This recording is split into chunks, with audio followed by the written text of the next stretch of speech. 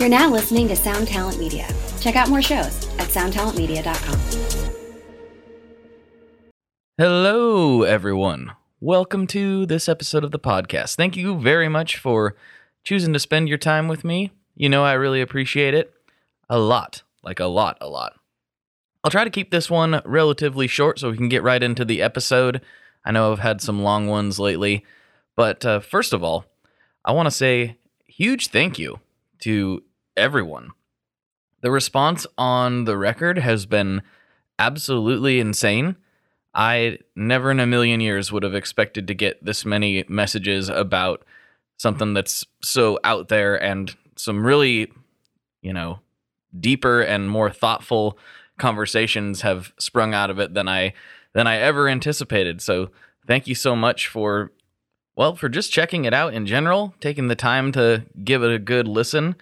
And yeah, I mean, I don't know what else to say. It's really blown me away. If you want to follow the musical project on Instagram, you can check out at American Cyclops. I'm posting a bunch of weird imagery and just kind of being a little more artsy than I normally would on the Tone Mob page.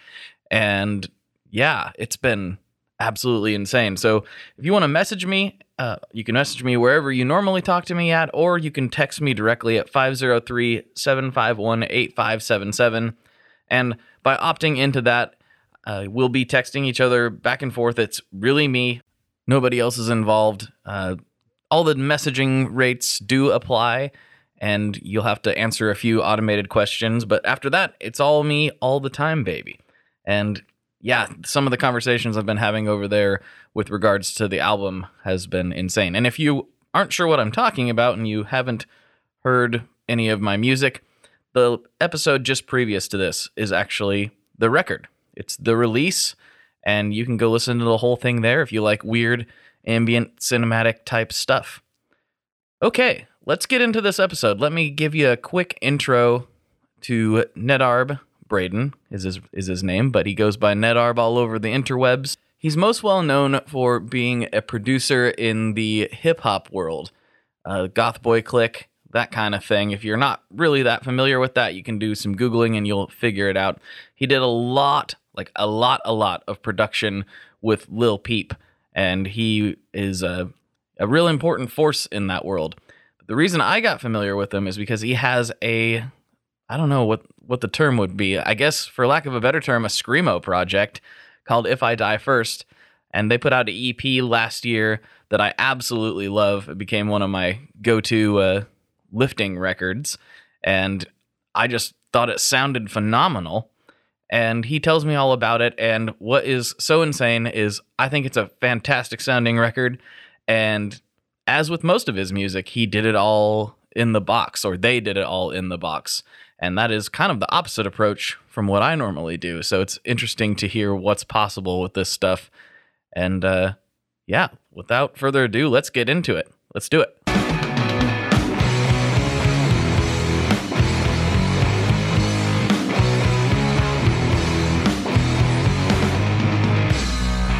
Hello, everyone. Welcome back to another episode of the Tone Mob Podcast, the show about guitar stuff occasionally, once in a while. I'm your host, Blake Weiland, and with me today, I have somebody I've been very excited to talk to, Nedarb. How you doing, dude? Hey, I'm doing well. How are you doing today? Oh, man. I'm so pumped about this. Yes, thank you for having me. Of course. Thanks for coming on. Of course. So for my guests who may not be as familiar with you as they should be, this might be a good point to like really dig into your backstory, because I don't know all about it, but I think you've got a really interesting tale, especially for somebody who ended up in a rock band, through very non-traditional means, I would say. So maybe we start. When did you start making music? When did that become like a driver for you? I've been into music since I was super young. My uncle Liam, which is my middle name Liam, my dad's younger brother, he was in like metal and hardcore punk bands like his whole life pretty much. And when I was like maybe 4 years old, he dropped off a drum set at my house and in my basement where I grew up in Canada. I'm from like a town in Canada called Medicine Hat, Alberta. It's like a pretty medium-sized town. But I moved to the States in 5th grade. But yeah, back then, like, I was just banging on pots and pans, and my uncle was like, "You sound like you want to be a drummer, so here's this drum set." So I started messing around on drums when I was young, like super young. And then we moved, and I couldn't bring the drum set. So in 5th grade, going into 6th grade, I asked my parents for like one of those like Ibanez like bass starter packs, you know, with like the Ibanez bass with the little amp or whatever. And yeah, so I remember I barely knew how to play, but I had 2 homies, one homie who played drums and another homie who barely knew guitar, and like Classic Tail just got together and just jammed nonsense in a band that we called Revenge Without Reason, which is really just assault. It doesn't really make any sense. Revenge Without Reason is like physical assault with like no reason, like super funny. But we were that's homicide, I think exactly. We were just trying to do like you know, like Blink-182 type music in 6th grade. So that was like my first little band. And then in high school, I did that little like 6th grade band for like a year or two, just making like recordings. Like there was like, I think my family had a desktop, and back then the website Splice these days, back then you could record on it through like just like the headphone jack in your computer. So I would just set up a little Skull Candy headphone next to like my little kicker amp or whatever, and just play as the drums were going. So then I was doing that. And then in high school, I got better at guitar. I taught myself guitar and bass, and I still knew how to play drums a little bit. And then I started a band in high school, just like a post-hardcore screamo band. We were called Castaway Keys, and we played like a few shows, like a few like Battle of the Bands in high school, and up in New Hampshire. I went to high school in New Hampshire.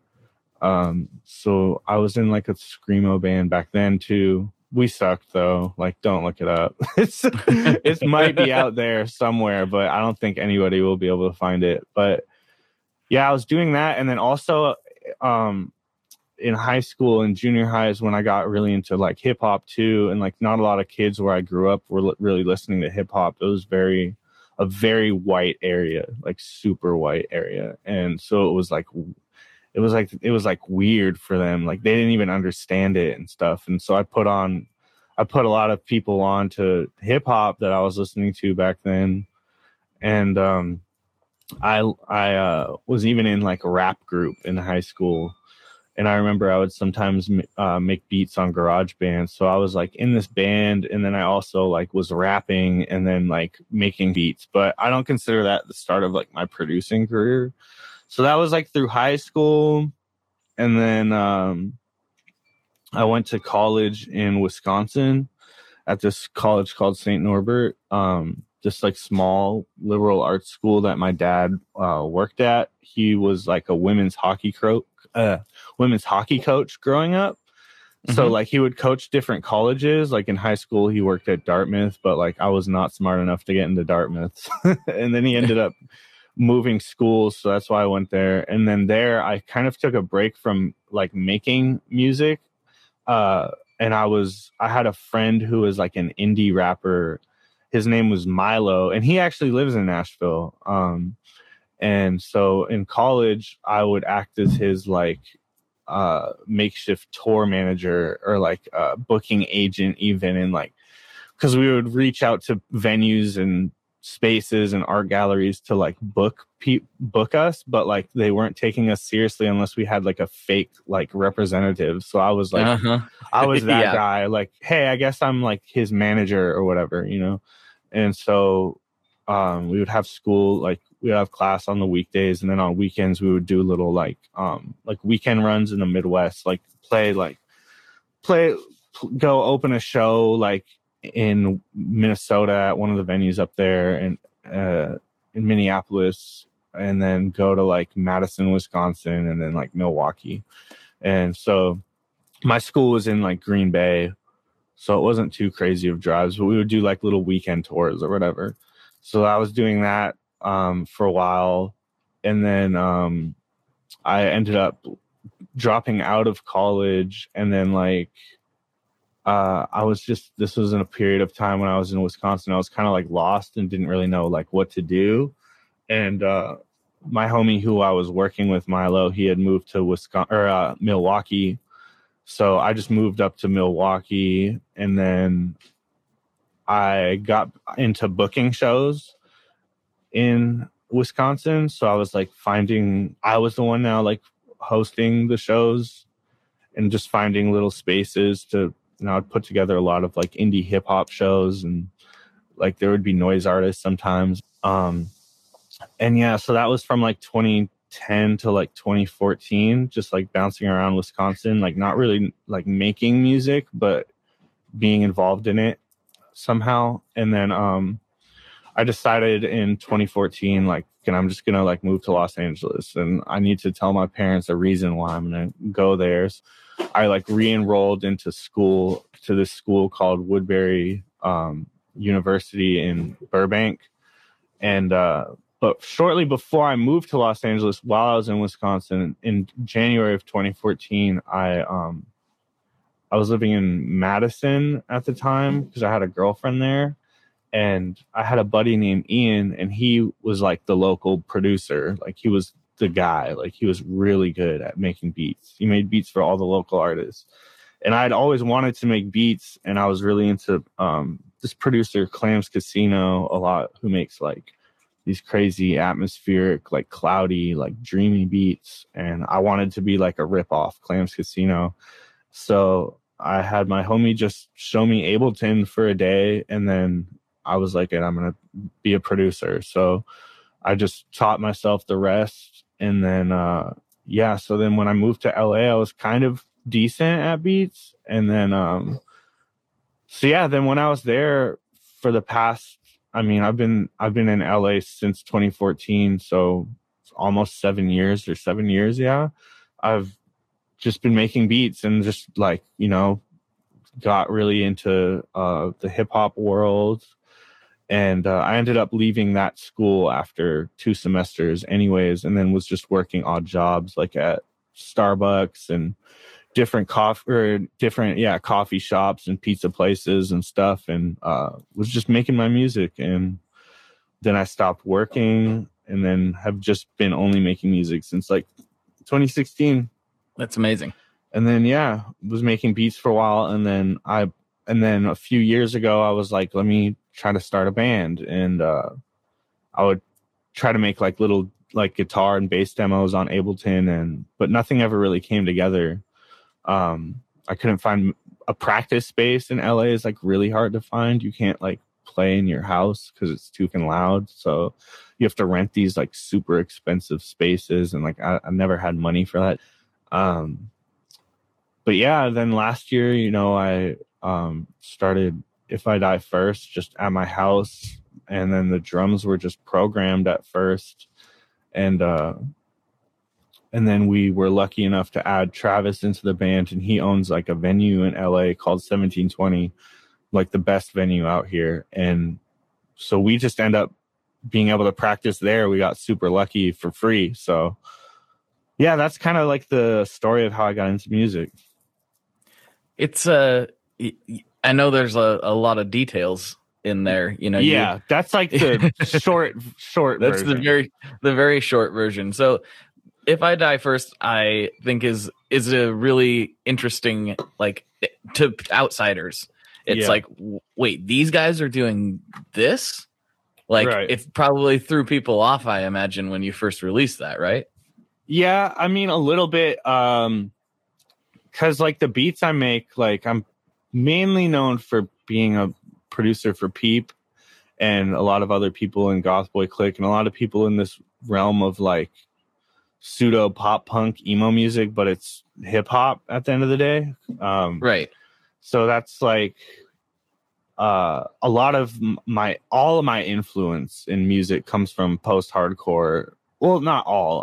I'm into all sorts of music, but like the things I would sample in beats a lot were, you know, bands and music like what I play now um is like basically influenced from. So people like I think people I know and like my fans, they weren't like surprised, but like really stoked, and they're like, "Oh, this makes sense." And then, but other people like, I know like obviously hardcore is like a huge thing, but there's not a lot of like real post-hardcore like screamo bands right now, or like Right. stuff that leans on like the emo side, aside from maybe like, at least that I know of, at least ones that are like making a little bit of noise, aside from like Static Dress, who's really awesome. I'm not sure if you know them. But yeah, Static Dress. And then there's bands like kind of closer to our realm, like See You Space Cowboy and Wrist Meat Razor, even though they're like heavier and lean more towards like the hardcore like scene, but they definitely have like similar elements to us. And yeah, I don't know. I just wanted to play the music that I was inspired by growing up and really loved, and was able to find all of us, like me, Lotus, and Zubin. That's like our world where we came from.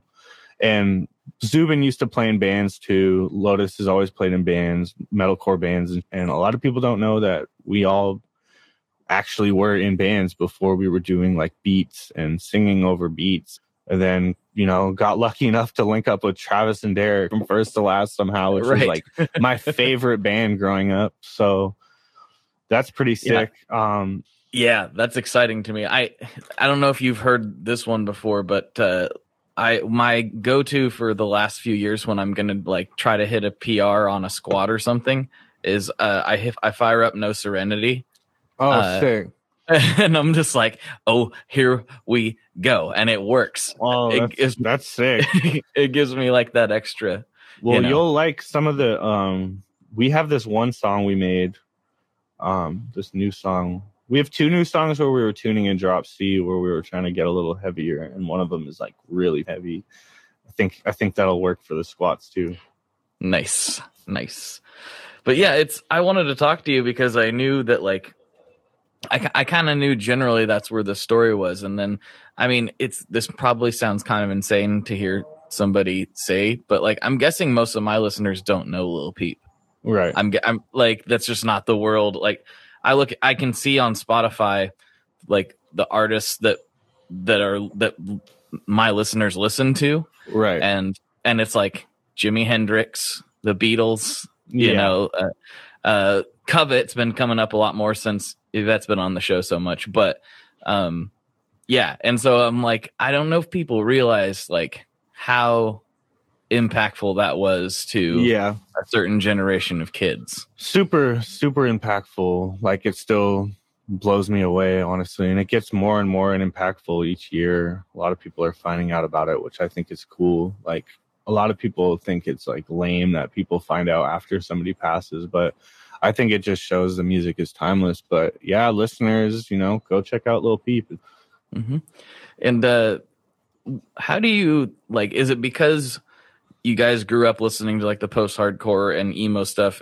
Is that like there seems to be this real common thread with all of you guys where you kind of found hip hop after the fact? And it's funny how it all happened to all of you at the same time, and you're kind of close-ish to the same age as well. Yeah, I'm just a touch older, and so I missed that. Yeah, I'd all of us always like knew hip hop. Like in rap, I'm like a hip hop head. Like I know everything about rap and the history. Like I made sure to study that when I got involved, so I knew how to pay proper respects. But yeah, I guess like I know Pete probably listened to more rap than even I did, and I probably knew like more like deep bands than he might have. But yeah, I guess that's true. We all like were making, we were all into hip hop like or bands first, basically primarily, and then got into rap, and then now a lot of people I know are starting bands that came from the like hip hoppy scene that I'm in, there's a lot of like new bands of people that I know that are doing that. Is it like it's really because I'm just kind of speaking from somebody with no experience in creating hip hop. Well, I played guitar on one track one time, but that was kind of a different thing. But I have to imagine the performance aspect is like a little more visceral with the band, a little more, I don't know, violent, for lack of a better term. Like I always see bands kind of, and the ones that really put on a show are really going for it. And seems a little bit different than putting a show on in the hip hop world. What's your take on it? Yes and no. I think it depends who the artist is. If you're a really good hip hop artist, you go crazy. You know how to get mosh pits happen. Every show I've ever done DJing, there'll be, if it's not like a club or something, and it's like, because I used to be like Ghostmane's DJ, and he started off as primarily a rapper, and now his stuff is turned into pretty much like new metal-y, like industrial type. But I don't know. I think you can do similar things. There's just less people involved on stage. Like I can get a show just as crazy as a rock show if you just know how to control the crowd well enough. But you know, some hip hop people can't do that. Some people can. But I don't know. I think there's a similar energy that can be reached between both worlds. The Ghostmane trajectory has been interesting to watch. Like you said, watching his kind of transformation into like almost like a Nine Inch Nails type of situation. That's like one of his biggest influences. He loves Trent Reznor. Gotcha. Well, that makes sense. Yeah. I was really interested to see how many like guitar players and metal fans really picked up on his last record. It's sick. He wrote that whole thing himself too. That's like all him. It's pretty impressive. Yeah. It's like, I mean, it's a crazy piece of music too. Like there's a lot going on. There's a lot happening. A lot. So who are some of your favorite people just in general right now, whether you just like to listen to them or feeling real inspired by, or you like working with them, or like current people, whatever, anybody, anybody. Lately I listened to, like, on my Spotify, I probably listen to Black Marble like more than anything. Black Marble I've been listening to a lot. I've been back in my phase where I'm listening to a lot of Boys Night Out. I love Boys Night Out. What else do I have in here? I'm listening to the new Playboi Carti album. What have I been listening to? I listened to a lot of Static Dress. What else do I listen to? I just switched to Spotify from Apple Music, so I'm like learning how to like navigate it. Oh yeah. I really listen to the same music that I've listened to like my whole like life pretty much. It hasn't really changed. I listen to a lot of Title Fight, Basement, a lot of shoegazy type stuff. I'm working on like a shoegaze side project too. I like a lot of. Oh yeah. Yeah, you don't say. Yeah, it's really sick actually. I have 2 songs made so far. And then I listen to a lot of like post rock, like Mogwai and like Explosions in the Sky, This Will Destroy You. I love This Will Destroy You. Yeah, they're so good. If These Trees Could Talk, Figaro, Mum. I like I've been listening to Thundercat's last album a lot. I always listen to Clams Casino. We kind of all over the place sometimes.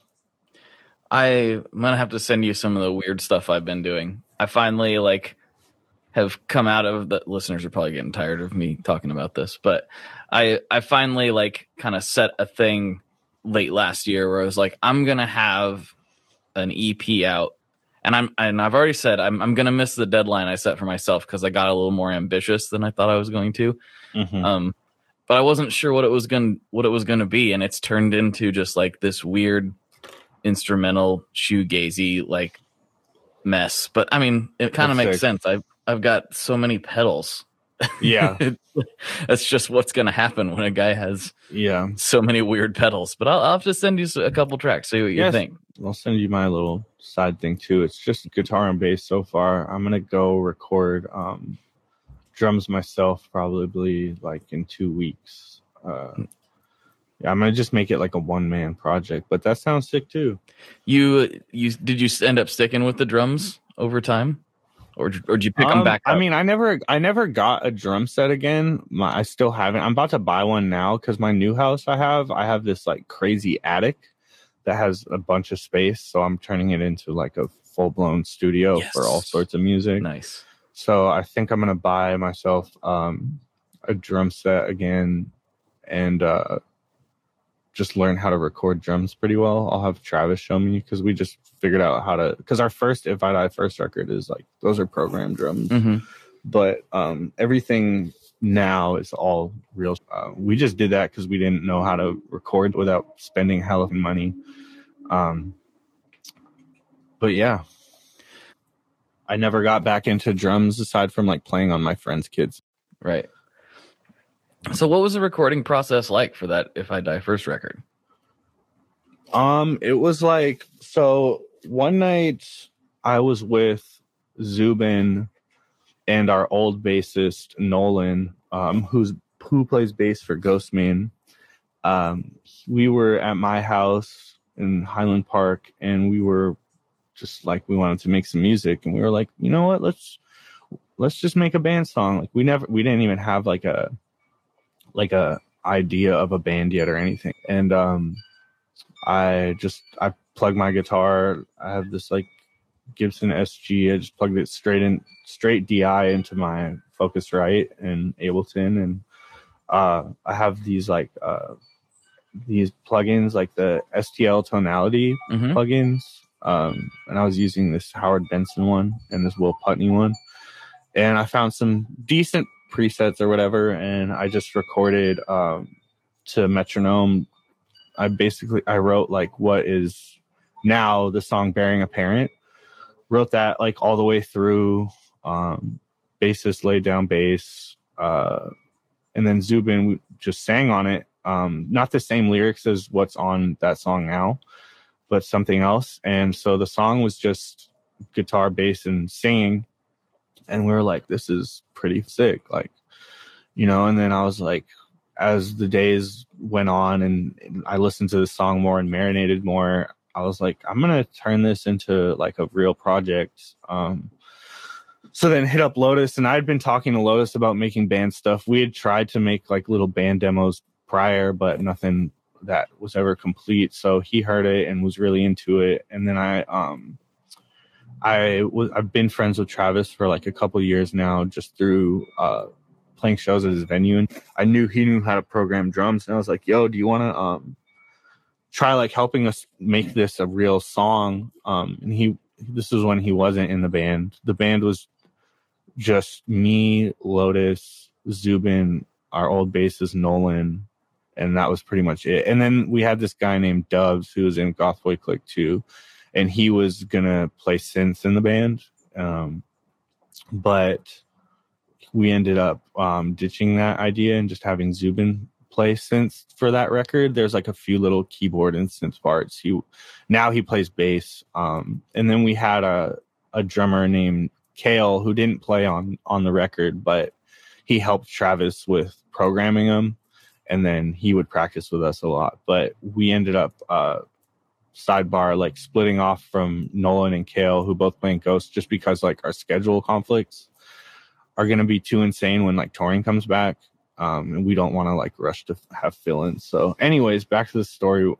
We made the Bearing a Parent thing, finished that, and then at the same time started recording the Where Needles and Lovers Collide. So basically I make all the guitar, I just write it to metronome, I send all the stems of the guitar and bass to Travis, and he shortly joined the band after. He was like, let me be in this band. He like, okay. Mixes it. Yeah, I was like, duh, okay. And then he mixes all of it down, all of the guitar and bass, and then he adds the drums for this album, and then sends it back to me, Zubin, and Lotus remotely. We weren't even together because of COVID at the start. So we were all kind of like spread apart. And then he would just send us an instrumental.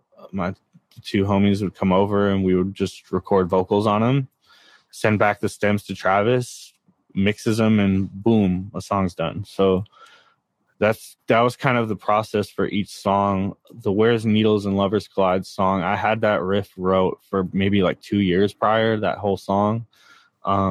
So that one was easy. And then, yeah, we made a bunch more. And then that's what became the EP. It was pretty much just sending stems to Travis and him sending them back. And then, yeah, started practicing a lot at his venue. And that's how that EP came about.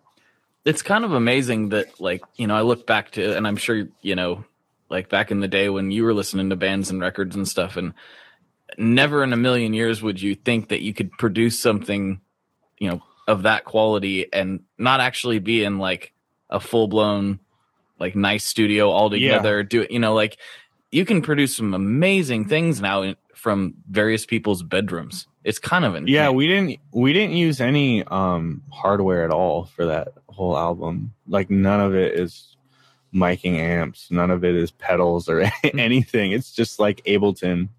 It's just Ableton and just finding insane plugins like pedal plugins and amp simulation, and it's honestly the easiest way to do it and cheapest way to do it right now, especially in this time. So yeah, for sure. Yeah, the plugins are definitely super digital. They're insanely good. I don't use hardly any because I'm spoiled and I have, you know, a place I can go turn up loud whenever I want. And yeah, and you know, that's not most people's reality. And I can be hella loud where I was living, like screaming wise. I lived in like another house, but as far as drums and guitar, I could be pretty loud too. But like I said, Travis had all the gear. Like since I just started being in the band world again, I just have guitars and amps. Like I don't even have many pedals yet. Again, he has all that. And like for the EP we're working on now, we're using like a little bit more hardware stuff, but still primarily just on the computer. And then we just record drums over at the venue too now. Yeah, it's an amazing world we live in. The stuff you're able to do, and you know, I'm usually the old man. Like you got to get the real thing, but like you know, that record sounds awesome. So, thank you. I appreciate that. I've been listening to it ever since I found out. I mean, if we can get a budget and go into a studio, but we're just trying to save money. So, right. Like that's why we didn't have real drums on the first one. We were like, we found out the quotes of drum studios in LA, and we were like, well, we figured out how to record drums ourselves, just miking them and trial and error. So, but yeah, if we get a budget or get signed or something, that would be what we do, go into the real studio and do all that. For now, we're just doing it makeshift DIY. So yeah, you might have an interesting perspective on this. So like, this is something I get into on any episode where somebody's had, you know, any kind of career in the music industry and been able to support themselves off of their music primarily. Yeah. It's like, you know, I have a viewpoint of like, I don't know if labels are 100% necessary anymore. You know, look at what you're able to do on your own, like DIY style. I mean, last I looked, you know, just on your own stuff, you had like 1.8 million Spotify listeners. You know, like, yeah, it's pretty amazing what you can do if you just do it. What's your perspective? Like, do you think that stuff is necessary anymore? Or what would you suggest to somebody if like labels and stuff are necessary? Yeah.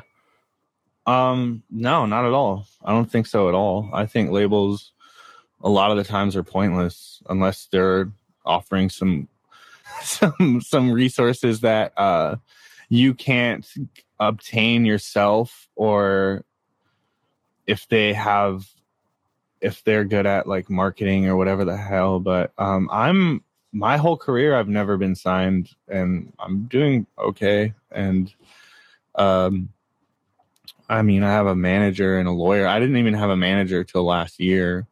I didn't have a lawyer till like a year or two ago. But yeah, I mean, our band at least wants to get signed because we want more of a budget to to make things even crazier. But as far as getting popping and stuff, like I don't think you need one to blow you up. If anything, they want to label these days wants to see what you can do on your own before they even sign you. Like Ghostman still isn't signed. Like, yeah, that's all just him. He's so huge. And there's like a lot of labels now. The main thing they offer is just like playlisting on Spotify. So I mean, our band's doing pretty well, like, not to toot our own horn, but for not being signed or anything. And we just distribute our stuff on DistroKid, which is just like a distribution website where you just pay literally like $15 a year, and then you can upload as much stuff as you want and to all platforms, and they take a very small percentage. So that's just how we've been doing it. Yeah, I mean, that's who I was looking at using too. I mean, this will be the first thing I've ever done on my own, and it was just like, I don't know, they seem to make the most sense for, especially if you're going to be trying to release a lot of stuff, which is I kind of want to, I want to start releasing a lot of stuff, moving forward, because I kind of stifled myself creatively for so long, because it's like the things I would make, they don't sound anything like what I listen to. And so it was hard for me. I'm like, is this any good? This doesn't sound like Thrice. Like, this doesn't sound like, any of the bands I'm into, or artists that I queue up on my own.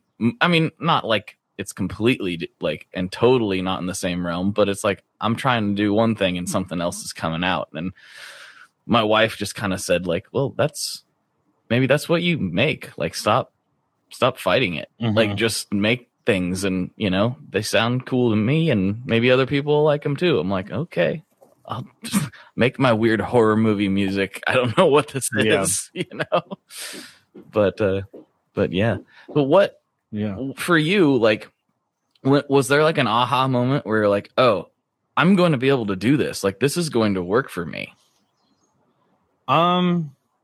Yeah, I mean, I guess that moment was when in 2016, when I was working up until 2016, like I said, just random jobs, and I was working at a bar downtown LA at the time as a dishwasher and a bar back, and I was making enough to pay my rent and be okay, but I at the same time was making my music and learning how to sell beats, and I DJ a lot in LA, and I realized for a few months in a row I was making more money just doing my music than I was doing my job.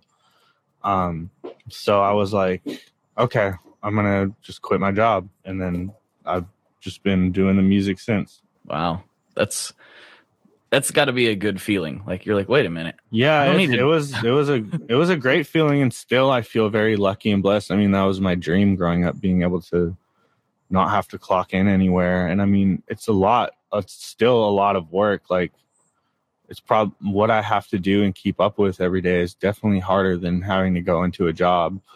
But being able to make your own hours and stuff, aside from like when you're on tour. But yeah, that was the moment where I was like, I can do this, when I was just learned how to financially make more money than I was working a job. Do you have any advice for people looking to follow a similar trajectory? Yeah, if anybody does something enough, I think they'll get good at it, unless it's just absolutely like not their thing. But I just think you just gotta make tons of stuff, work with whoever you can, reach out, don't be shy, release your music, don't care what people have to think, like, make music that you like, not like what you think other people will like. Put it out there, like, get your little branding together, how you want to be perceived and how you want to be looked at as an artist, and just go for it fully. Don't quit your job and like right away, you know, like learn how to balance both things before, because I see a lot of people like still like they think like, no, I'm only gonna do my music and nothing else, and I feel like they'll fall behind on their personal life or responsibilities, and you have to learn how to balance everything before you like fully dive into it, like as far as only doing music. But yeah, just work on your craft as much as you can, learn as much as you can, take advice, learn about whatever programs you're using, learn about whatever instruments you're using, learn about the history of whatever you're making, and just, I don't know. Yeah. I like it. I think it's important that you said that, like, you don't have to quit your job. You know what I mean? You don't. I mean, you didn't quit yours until 2016. Like, yeah, and I was making music since for a long time, but I had a solid like 3 years where from starting to make beats seriously before I decided to do that. But I made sure that I would be okay. Like, I waited until I was like looking at my statements, like, okay, I can afford to stop doing this if I keep up with how I'm working as an artist. Because nobody wants to go completely broke doing music. Like, I mean, it took me still, even when I was not working, I wasn't making a ton of money. I was making enough to pay for my crappy apartment, you know, and buy some ramen and stuff. But right. yeah, just be responsible at the same time, you know, like nobody's a rock star immediately. Like, you have to learn how to live that type of lifestyle. Well, and one thing that was really eye-opening when I started doing this show and getting to talk to like certain like guitar heroes of mine, and like kind of really finding out how they live and how they've, you know, what their life's really like. And it's like, well, that's not that much different than mine. You know what I mean? Like, Yeah. you know, like a lot of times, like it was really eye-opening just to see how many people that have this perceived level of, you know, success, you know, they're doing fine. They're not hurting. They're not like struggling at all, but you know, they're basically like, they live in a regular house. Yeah. They're normal. They drive a Toyota Corolla. You know, they're just regular people. I got my Honda Civic. I've had a Civic for a long time. I don't care to get a crazier car. I mean, part of that is like what lets you keep being able to do it too, right? Like, not letting your lifestyle balloon to a point where now you need a crazy amount to sustain yourself, like trying to keep that stuff in check. Yeah, I just try to stay humble with my music and how I live life, and yeah, I like it. That's good advice. Well, since supposedly this is a guitar podcast in theory, you talked about your SG. Do you have anything else in the stable? Yeah, I have. I got last year a Jim Root Telecaster. Very cool. Which is really awesome. That's what I tracked the second EP on. The first one was the SG, and then I have Jazzmaster bass, or whatever it's called. The jazz bass. Jazz bass. Yeah. Jazz bass. Jazz bass. Yeah. I have one of those. Travis also has an SG. He also has this really crazy Ernie Ball guitar that's super awesome for heavy stuff. And then we use either yaw strings or like Ernie Ball super slinkies and stuff, and then Ableton, you know, and then our plugins. And Travis has some pedals that I don't even know what he'd be using, because like I'm not with him when he's like mixing stuff. But we're about to go re-record the second EP on these Les Paul studios that we were able to get from Gibson. Nice. They like loaned us some for a few months, like some crazy expensive guitars that we couldn't afford at all. But we were like, let's make this EP as good sounding as possible. So yeah, I want to buy a Les Paul really bad, but right now I'm mainly a Telecaster guy. I have another Telecaster that my friend gifted me So I only have 3 guitars and then 1 bass, but my favorite is Les Paul's. And then my SG I have is like super heavy. I forget the exact model it is, but it's the one I'm playing in my both music videos we have out. But it's just super heavy. Like, it's really good to record with, but I can never play that thing like live or anything. Right. But throw you back out. I really like Telly's, and the Gym Root one is sick. But yeah, that's pretty much it. And then I don't even know what kind of drum set Derek has. He has some like crazy he has some crazy custom kit, like some really crazy stuff. But yeah, Travis, definitely have Travis on, because he could give you the real rundown on like everything he uses to put it together, because he's like our engineer for real. I just be playing my guitars straight into my interface and sending it to him, and then like he sauces it up from there. Nice. Yeah. No, I'd love to have him on, and he's got quite the story too, so that would be his story is pretty crazy. That would be a lot of fun.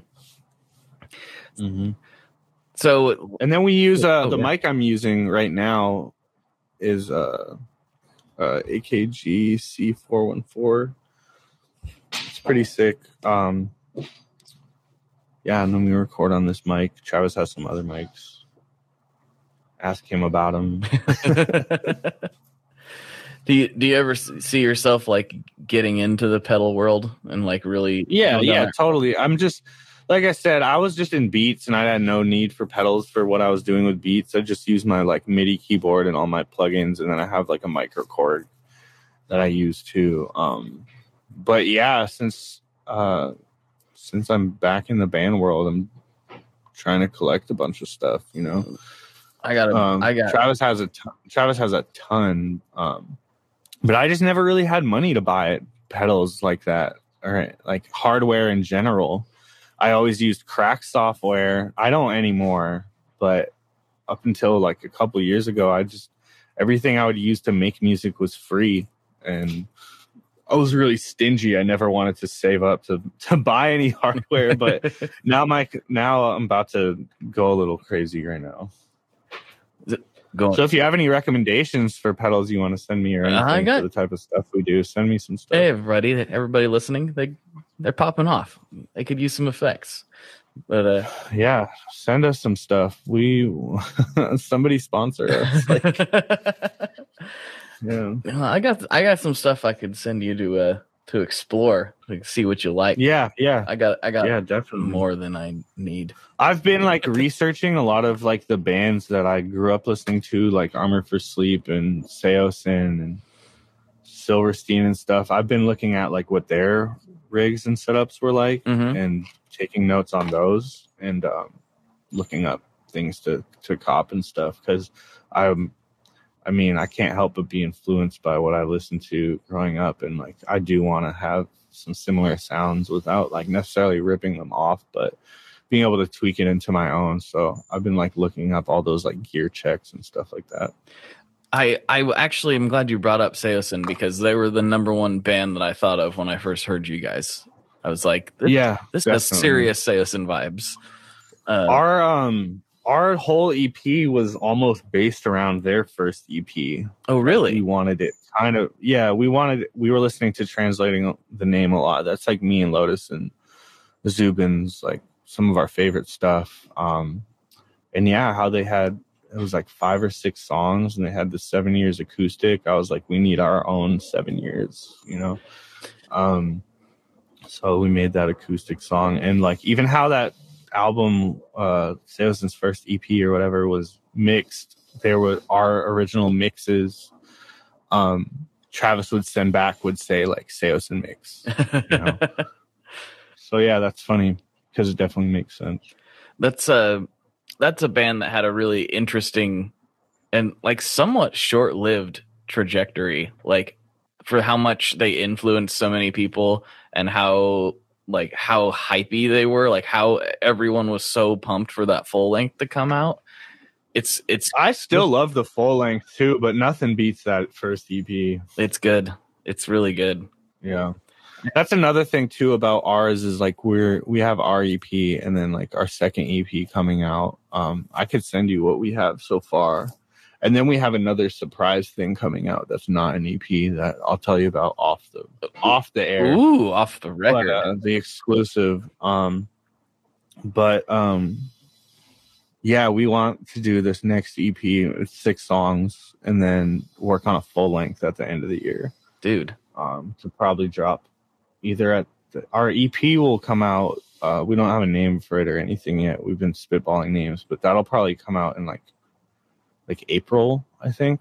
So is what we're aiming for. And then we want to work on.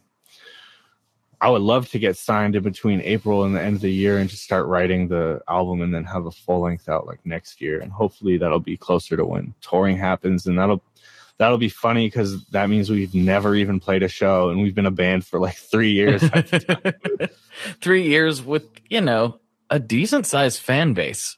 Like, it's not like, it's not like you wouldn't have people showing up, I think from the get-go we'll be set. So I'm pretty stoked. It's actually kind of cool because we'll have a ton of music to be able to play, a ton of different types of sets to play instead of like only being able to play one EP.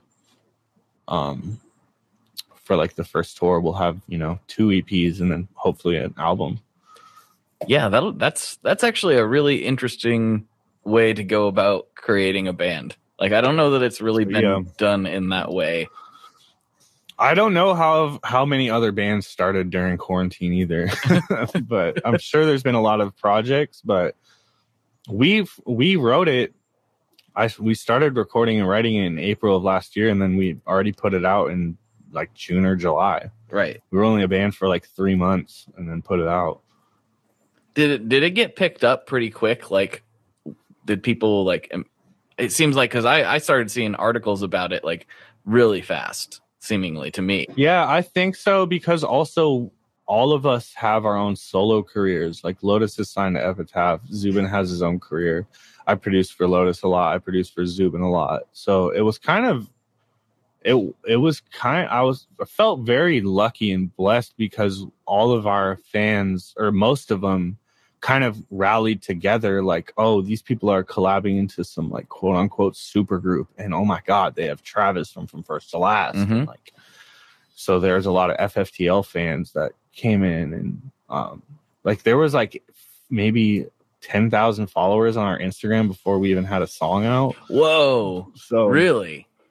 Yeah, we were just like teasing snippets and just telling people to follow it, and had a YouTube page ready to go, our Bandcamp, and so it was it was sweet. It was a really nice rollout and got a lot of attention pretty quick from how we put it together, and we definitely did it strategically and made sure our people and fans knew exactly like what was about to come.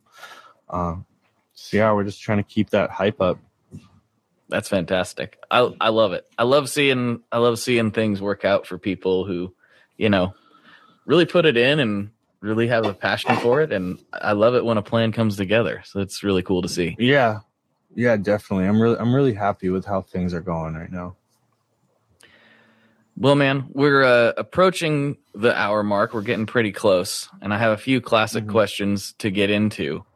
But before we do that, this is the point where I like to let you put up a billboard. If you have something you want to say to a few thousand people, you want to give a message to your aunt, whatever it might be. This is your chance to take the floor. I guess. I mean, shout out to everybody in my band, Lotus, Zubin, Derek, and Travis. Make sure you go check out everybody's solo endeavors. Travis and Derek have a band that they've had for a long time called Color of Violence. Really awesome stuff. Yeah, I don't know.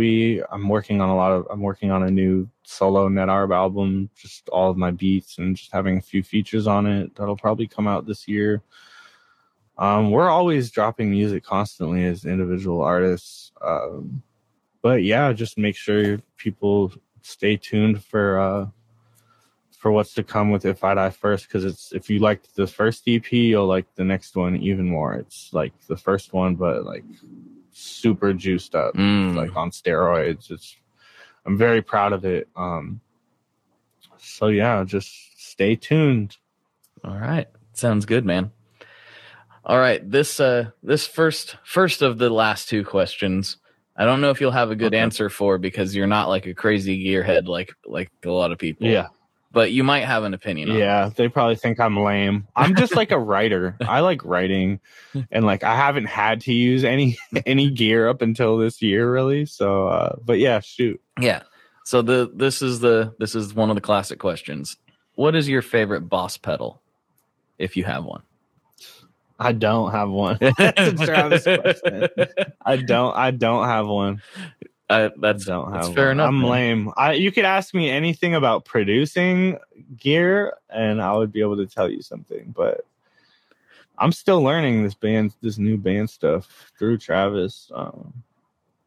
But yeah, I don't have a favorite. I thought that might be the answer, but that's okay. Yeah. Hey, that just means you have a whole world ahead of you. I have a whole world, yeah, and like I can teach the gearheads about producing and equipment you need for that all day. So if you guys have things you think I should cop or suggest, send my way, because I'm down to learn. I'm a student. All right. Well, we're gonna get you educated up real good. This is gonna be fun. Yeah, let's go. All right, last question, and this is the one that gets a little dicey, gets a little controversial. Families break up over it and all that stuff. Mm-hmm. What kind of pizza do you like? Oh, I just had some pizza yesterday.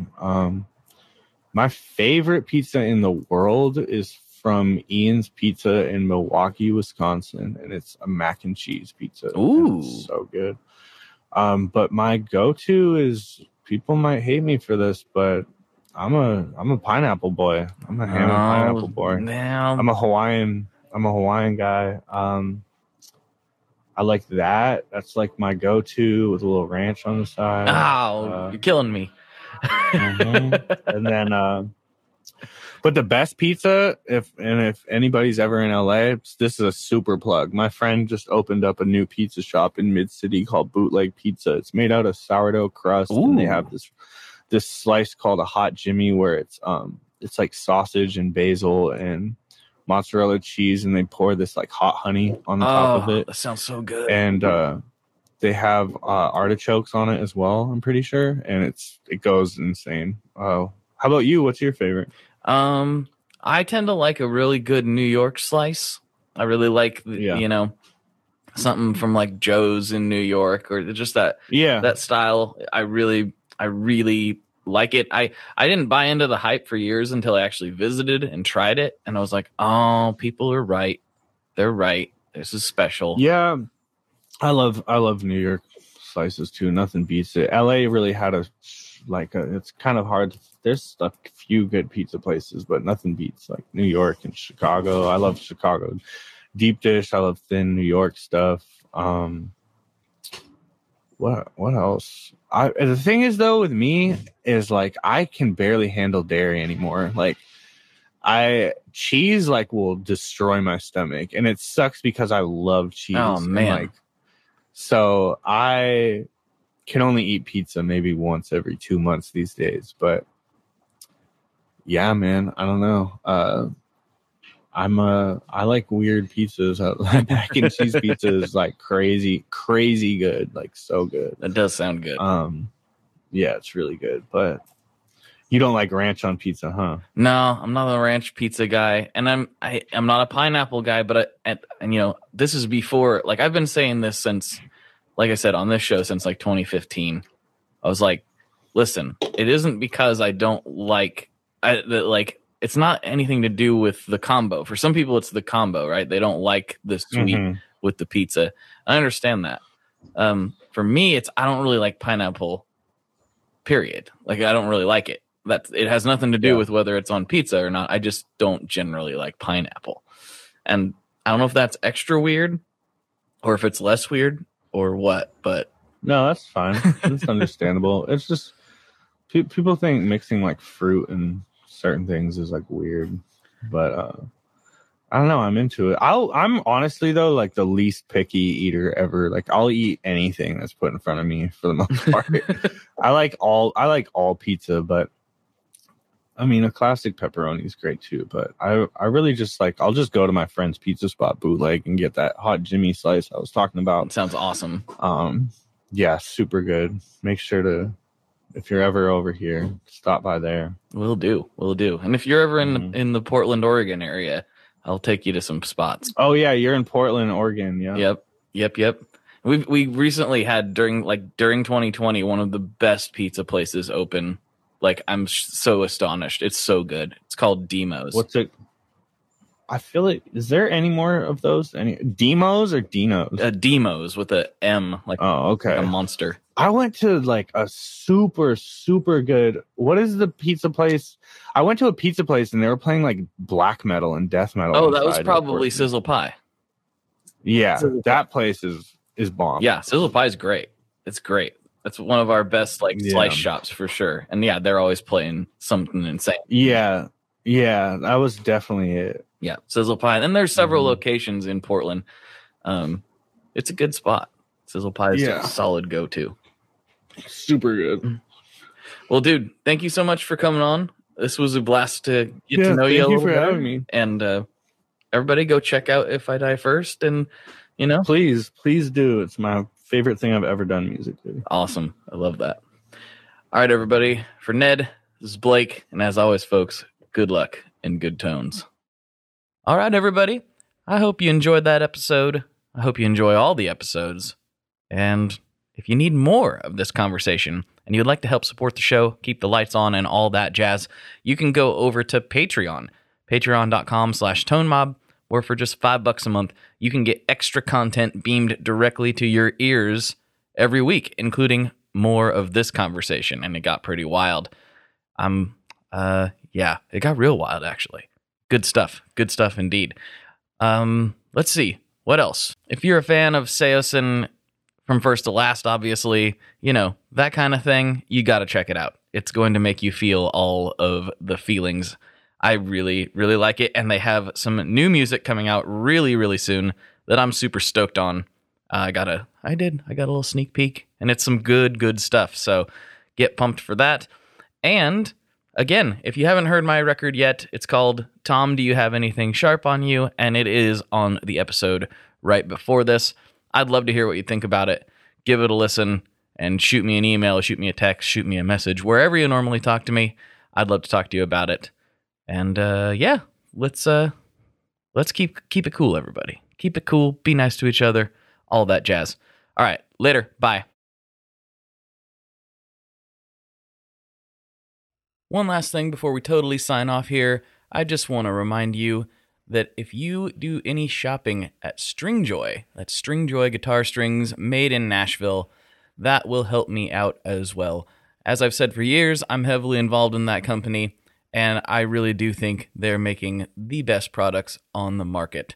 So if you would like to try custom strings, go to tonemob.com/stringjoy and check them out today. I seriously love what the team down there is doing. I help them out with all kinds of things, and by you supporting them, you are also supporting me as well. And hey, you need some strings, so why not get some custom strings just for your guitar and playing style? Again, the link for that is tonemob.com/stringjoy, and that will take you right to their website, and you can do all your shopping through there, and that will help everyone involved out. So thank you very much. Talk to you next time. We are brought to you by the wonderful folks at Gun Street Wiring Shop.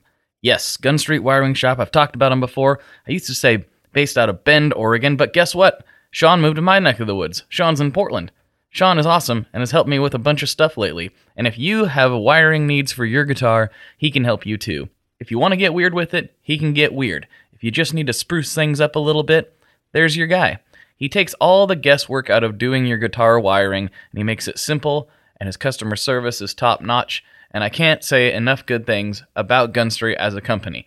I really respect Sean and what he's all about, and the product is top-notch. I've got 3 different guitars that now have Gun Street harnesses in them, and I could not be happier. So go to gunstreetwiringshop.com and check them out.